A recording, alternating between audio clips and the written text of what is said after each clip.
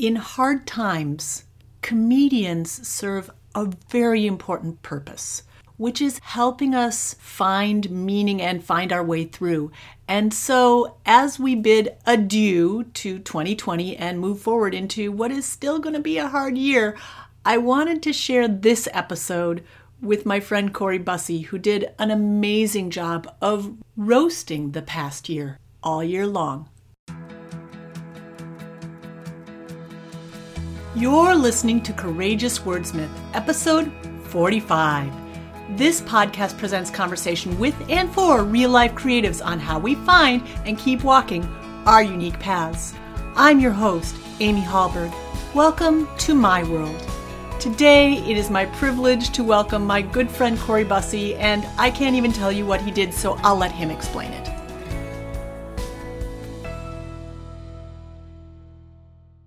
Okay, so I'm here with my high school friend, Corey Bussey, who has an interesting series going on since, well, now it's been continuous since what, March? Continuous since March 11th. Yeah, you want to tell us what it is? Because I don't think I can do it justice. It's called Tales from the Bussey Christmas Village, Pandemic Edition, because 3 years ago, I started doing effectively an advent calendar. It was an advent calendar. Got a late hop on it the first year, but it turned into an advent calendar of tableau of my family's off-brand Christmas village that I then go on and make little snarky captions about and turn them into really dark and, I think, funny critiques. Oh, they're funny, but they're very profane sometimes. Well, okay, you say profane. I say hilarious. They're funny. They are so funny. Let's kind of talk about where this came from. Like, why did you start doing this thing? What's the origin story? Well, my parents passed away, and I'm the youngest of 5. And my siblings, when we were cleaning out Mom and Dad's house in Prior Lake, Minnesota, my siblings said to me, you should take the Christmas Village. And you can understand, when they say take the Christmas Village, they're talking about 4 gigantic Rubbermaid tubs filled with off-brand ceramic people and buildings and creatures that are wrapped in newspaper that smells like cigarette smoke. This is what they were offering me. This was the gift they were giving me. Oh, yeah. And I said, no, thank you. I don't want the Christmas Village. And they said, but you should really take the Christmas Village because you have kids. You have little kids, and they would appreciate the Christmas Village. And I said, you know what? Thank you, but I don't want the Christmas Village. And they said, but you got that big bookshelf, and you can put the Christmas Village up on that big bookshelf, and it's really beautiful, and you should take the Christmas Village. And I said, I don't want the Christmas Village. And they said, let me walk it to your car for you. I home with the 4 gigantic Rubbermaid tubs worth of off-brand Christmas. So this is not Department 56. Can I be clear about that? This is. I think you need to. Yeah. Yeah. This is not Department 56.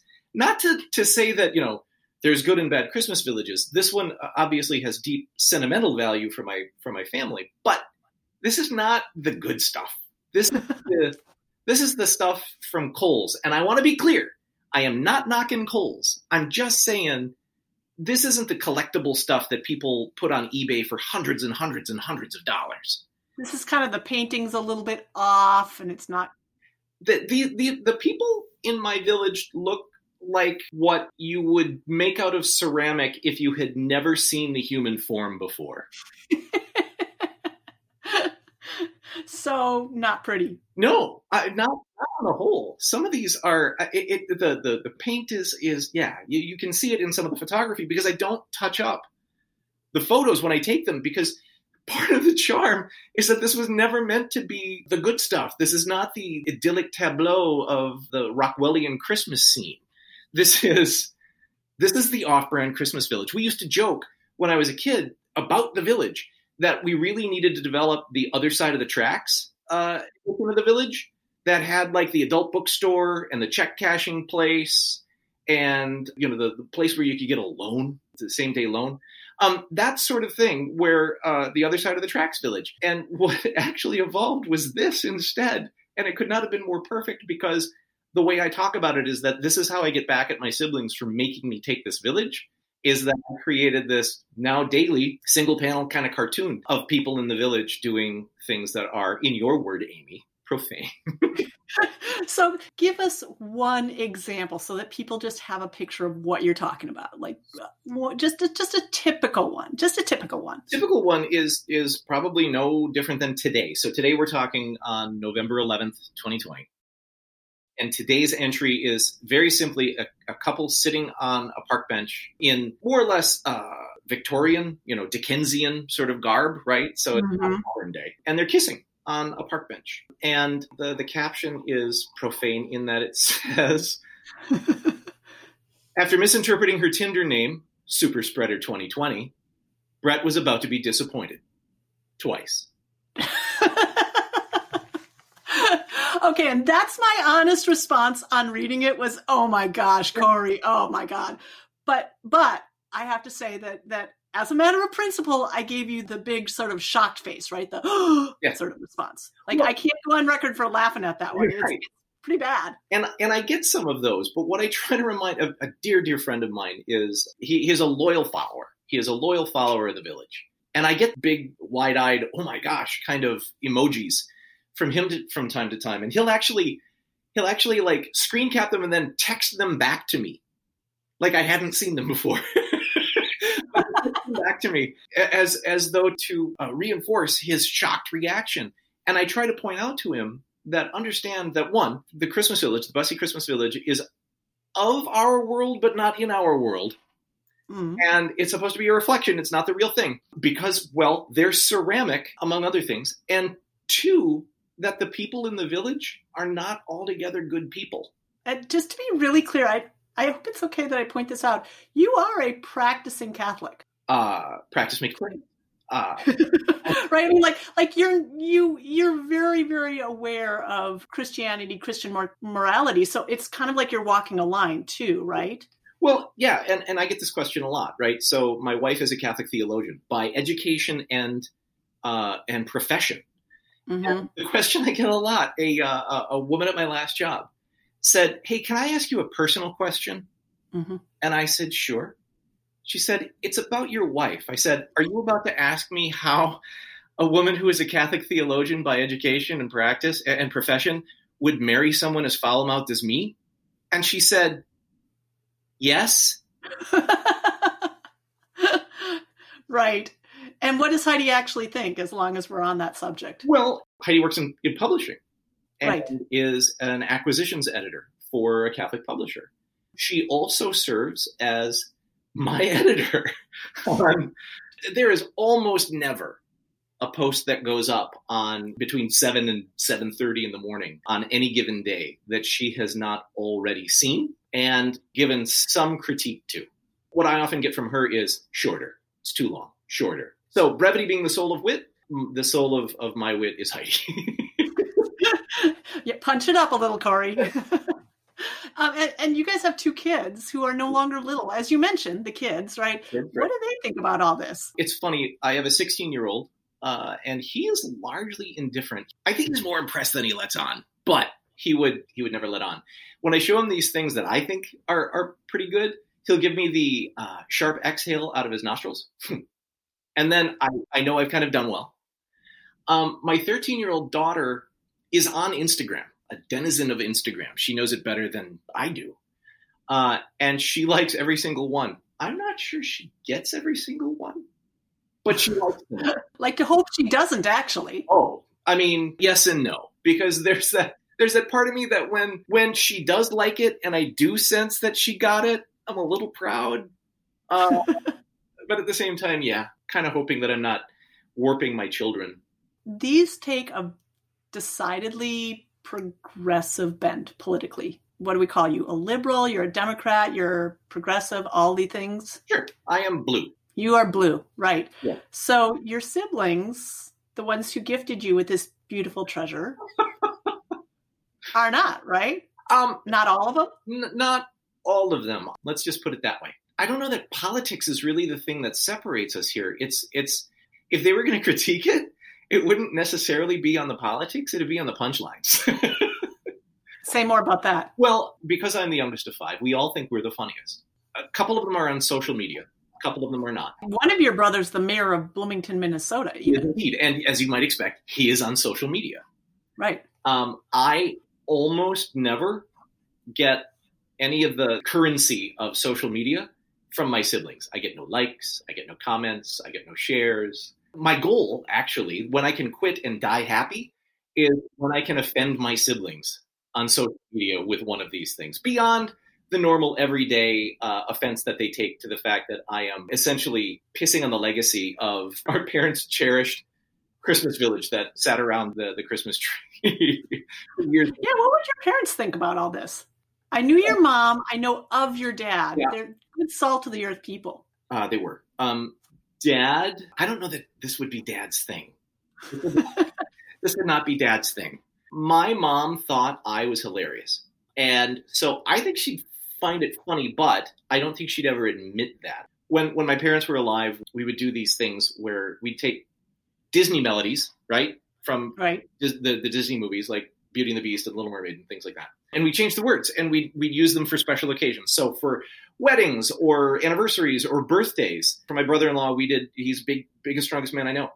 So we did something to the tune of Gaston from Beauty and the Beast. Oh, right. Right? Mm-hmm. But we changed the words and we put his name in there instead of Gaston.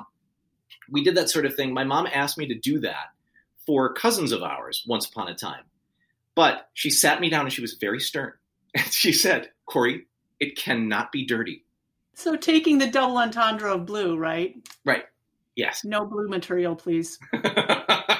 There's only blue material. I'm of the mind that it's either all okay to joke about or none. That doesn't insulate you from the slings and arrows of if you fall on the wrong side of racism or sexism or even popular opinion. I mean, all of those things, from the very extreme of you've crossed a line to the very mundane of I just don't think that's funny. You take your life in your own hands with that. It's either all okay to joke about or none of it is. I take, so there's a couple of sources because this has been, as you know, a rather confusing time. Yeah. And so I've taken a lot of comfort in following Heather Cox Richardson on Facebook because I know, like, if I have to go spend all my time researching this stuff, I will drive myself crazy. That's not how I'm wired. I'm not a political science. I'm a lit person, right? I'm a language person. Like, I'm not going to do that. I can go to Professor Richardson and she can go through all the stuff and put it into context, and I trust her. So that's my one source, right? Sure. And another source that I have really relied on is the Bussy Christmas Village pandemic.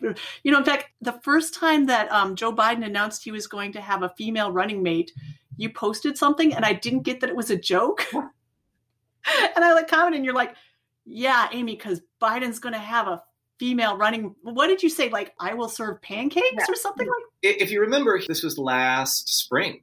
And he just put out, and it was on his characteristic blue background with the standard lettering. And he said, my vice president will be a woman. And it was Biden, his logo, Biden president. Right. He said, my vice president will be a woman.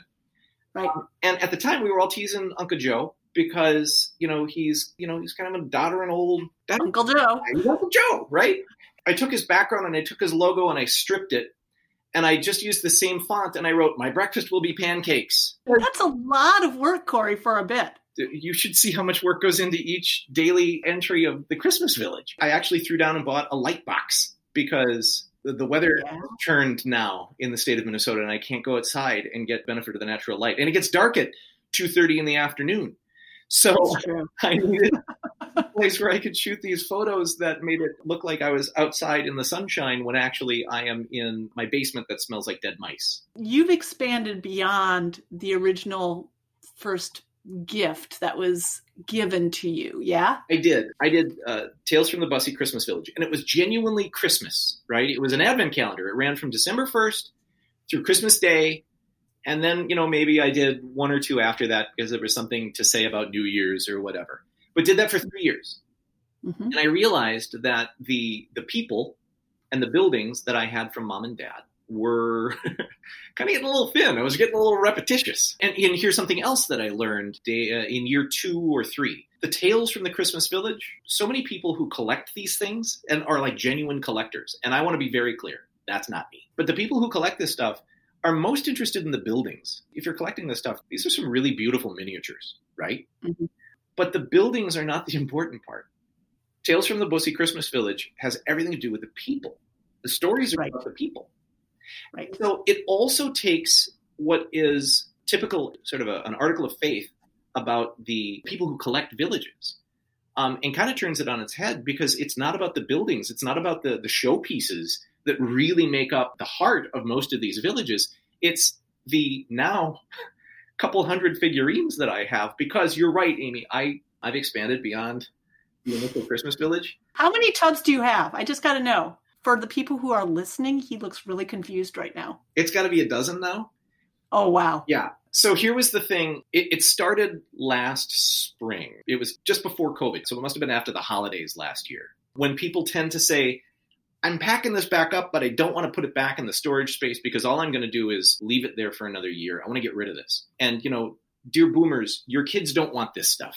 The scene that played out in 2012, 2013 at my parents' home with my siblings is playing out all over the country time and time and time and time again, as parents, boomers who've collected these villages, are trying to get rid of them because they're downsizing and their kids don't want them. Right. And so I was lurking on Facebook Marketplace and Craigslist and eBay and all of this stuff, and I came across a woman selling one of these villages in Shakopee, which is just, as you know, just to the south of right next door, yeah. Right across the river. And so I made Heidi come with me, because if I was going to get killed in somebody's driveway, I wanted, a witness? Yeah. or somebody I could outrun. Here's the sad part of today's podcast. Ready for the sad part.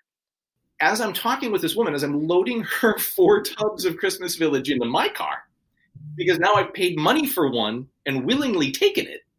Right. She tells me that she and her husband had just bought this place in Shakopee after moving from Duluth. And the day they signed on the dotted, the day they closed on this house, her husband died of ALS. Village is the exact same brand as Mom and Dad's. So what I've decided is Christmas villages give you ALS. Oh my gosh. That's not funny at all. To the right people. This would be a great point to mention that you and I had the benefit of some really wonderful teachers in a place that wasn't necessarily kind to smart kids who thought too much. Right. America in the 80s. America in the 80s, yes. But also, as we've talked about before, small town America in the 80s. Like, there's nowhere to hide. And so I know you and I have talked about this, that those teachers really were teachers that saw us and said, yeah, keep doing that thing that feels not included or accepted or whatever. Keep doing that. Yeah. Some of those teachers are your loyal followers. I will let them determine whether or not they are loyal. Okay, I've seen them there a few times liking your stuff. How's that? Yes, I take no greater pride in the idea that my 4th, 9th, 10th, and 11th grade teachers follow the village with some regularity, have commented on it. It makes me very, very happy, because it proves that either Catholic school and public school, or both, actually did something right. Accomplished what they were meant to. Exactly. And, these are people who knew Mom and Dad. These are people who knew all my siblings. These are people who knew me long enough as a student in 4th, 9th, 10th, and 11th grade to know me. So if there were anybody who were going to be disappointed in me, I would hope it would be these 4. So who are your inspirations? Besides these teachers, who are your inspirations behind this particular project? This in particular, I would never compare myself to Gary Larson and The Far Side, but that's the aspiration, right? That's the absurdity. It's the absurd single panel cartoon with a caption. Outlandish and absurd. On social media, I can get away with stuff Gary Larson in syndication across a gajillion newspapers in the 80s and 90s never could have. But it's that kind of outlandish, ridiculous stuff. But the more attainable or the more approachable comparison is, if you're familiar with their work, Ann Taintor. And if you've ever been into one of those boutiques that sells the magnets, I see a lot of refrigerator-like types magnets. And so like the gift stores, the beautiful boutiques, the gift boutiques. Exactly. Mm-hmm. But what she does is she's a very talented collage artist who, I want to say 20 or maybe even 30 years ago, hit on this idea that she had all these vintage magazines, Vanity Fair and Ladies' Home Journal, with the women of the 50s in their aprons and their high heels and their pearls, just waiting for hubby to come home and all of this. And she's got these, it looks almost like the hand-punched label makers from when we were kids. They're very short, they're very punchy, again, single panel types of cartoons, but with these really awful label-made captions that are on these old ads from the 50s and 60s. And they're just brilliant because they are so dark and so empowering at the same time, because they're just really turning the advertising of the time on its head. Basically, fuck the patriarchy. Exactly. And she's doing so well with it. And she's so smart about how she approaches it. It really is an inspiration. I think she's based in Maine. Speaking of fuck the patriarchy, I just have to add this here. So I invited you to come on my podcast previously. You've been a guest once before. You were kind enough to be one of my earliest guinea pigs and let me just record all sorts of stuff. And we're like, yeah, and Amy, a word of advice, sit with this a while and see what it wants to become. But I invited you a second time and you were like, yeah, nobody wants to hear from an old white guy. Mm-hmm. Or middle-aged white guy, I guess. Let's be fair. Right. We are middle-aged. But when I asked you a couple days ago, you were like, yeah, let's do this. Sure. So we are now today at November 11th. Mm-hmm. Joe Biden has been declared the winner by any measure except for the GOP. I don't even know what to say about it. I don't have words for it. I'm a word person, but I don't have words for it, Corey. Yeah. So we're going to air this episode around January, right around inauguration time, by which time presumably our guy will be moving on into the office. Right. What's your plan to carry that forward from here? Well, if nothing else, the embarrassment and the current president's hesitancy to acknowledge his loss is just great fodder. Right? It's just more material, which is fine by me. Keep in mind, what did I say? March 11th, 17th, something like that. So let's say mid-March, when the majority of us came home from work on a Friday and did not go back ever. We all had this in mind that, this global pandemic is going to be a 2-week thing. Right. And I thought, you know what I'll do? I'll dust off the Christmas Village and do a pandemic edition. That'll be fun. 2 weeks, not a big investment. So today we are at 230 some entries later with no signs. Well, okay, I take it back. Pfizer just this week came out with a very promising vaccine, phase 3 clinical trial that has yet to be peer reviewed and all of that stuff. So I guess no end in sight is the wrong way to put it. April is kind of the end in sight. We're going strong. Like today, we're still riding on the Four Seasons total landscaping thing. Yeah, totally. Do you have any other favorites you want to make sure that you give a shout out to them? Some of these I do just for me, right? Mm-hmm. I make that joke to my kids all the time when I say something they don't think it's funny. But there was one just a couple weeks back when the White House, who was the chief of staff, that guy, when he said the White House, we're not going to control the virus. Right. So I created a CNN knockoff Chiron of a guy and Godzilla in the background. Because when the Christmas Village, you can do that. Godzilla is terrorizing and has set ablaze a mountain community behind him. And the caption is, the White House issued a statement saying, we're not going to control Godzilla. We just want to get back to normal life. I don't know that a lot of people thought it was funny, but I really laughed at that one. I did too. My favorite days are the days when on like Monday, someone will say, this is your best one. And then on Tuesday, somebody else will say, this was your best one. And they're different because I recognize that there are differences in the tone and the style. They hit people differently. But the ones that do best, and by best, I mean, again, that stock and trade currency and social media, likes and shares and yada, yada, yada. The ones that do best are not the political ones. The ones that do best are the ones that really hit all of us because we're going through this shared experience of this pandemic, sharing some of these commonalities. And so there was one, it was 2 cops standing out front of a house. And there was a banner hanging from the balcony on the house. And it said, we're in this together, but together was crossed out. And underneath it was written forever. These 2 cops are standing outside the house. And one says to the other, what's their story? And the other cop says, 3 teenagers, mom is perimenopausal, and dad is teaching himself the ukulele. Did you do a wellness check? And the second cop says, no, I called for backup. That one did extraordinarily well because I think that's how we're all feeling right now. where if I have to binge one more show on Netflix, I'm going to lose it. Those are the ones that do best. And those are the ones that I think the Christmas Village is really all about. The topical stuff, the political stuff is all well and good. And it's fodder for Monday through Friday or whatever. But it's those ones that are really universal, I think really resonate with people. Figure it more evergreen content, if you will, for the Christmas Village. It's not the stuff about Trump and politics, because at the end of the day, after January 20th, nobody cares. Bye. Exactly. It's the stuff that we're all sharing in common. I mean, so I think you encapsulate the human condition, and the fact that politics goes in there is more to the fact that nothing is sacred with you. If it's funny, it goes in. Right. Politics just happens to be what's going on in the world.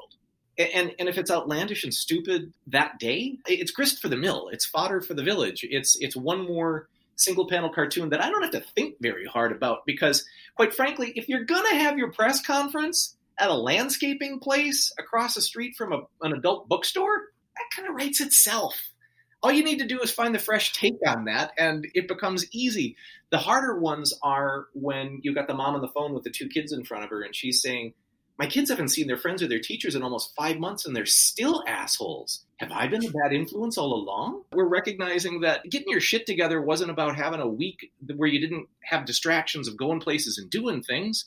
It's because your life is a mess. Right. And all our lives are a mess somehow. Exactly. Going forward from here, is there a book? Is there a website? Is there something bigger, or is this just a thing you do?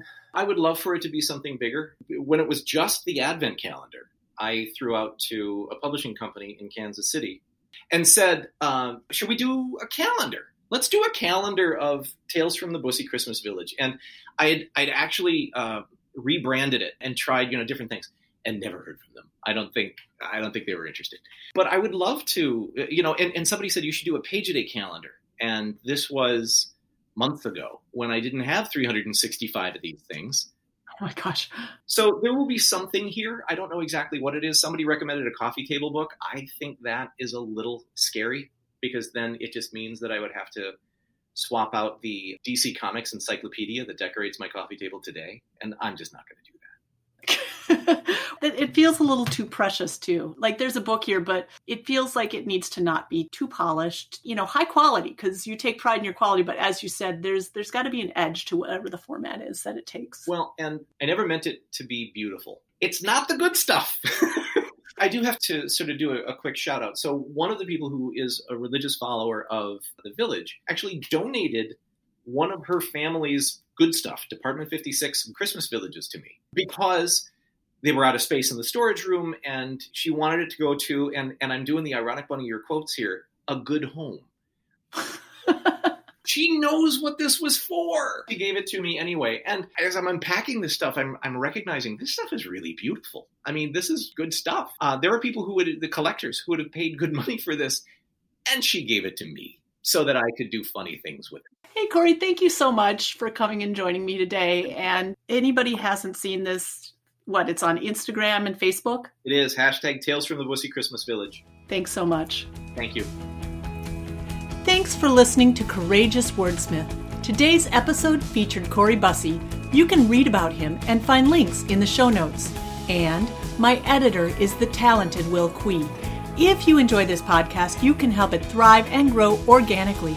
Please subscribe right on this page, share with friends, and sign up for True Lines, my letter for real-life creatives. Please and thank you for your support of all kinds. You can learn more about me and our community for emerging creative writers at courageouswordsmith.com. I'm Amy Hallberg, and until we meet again, travel safely.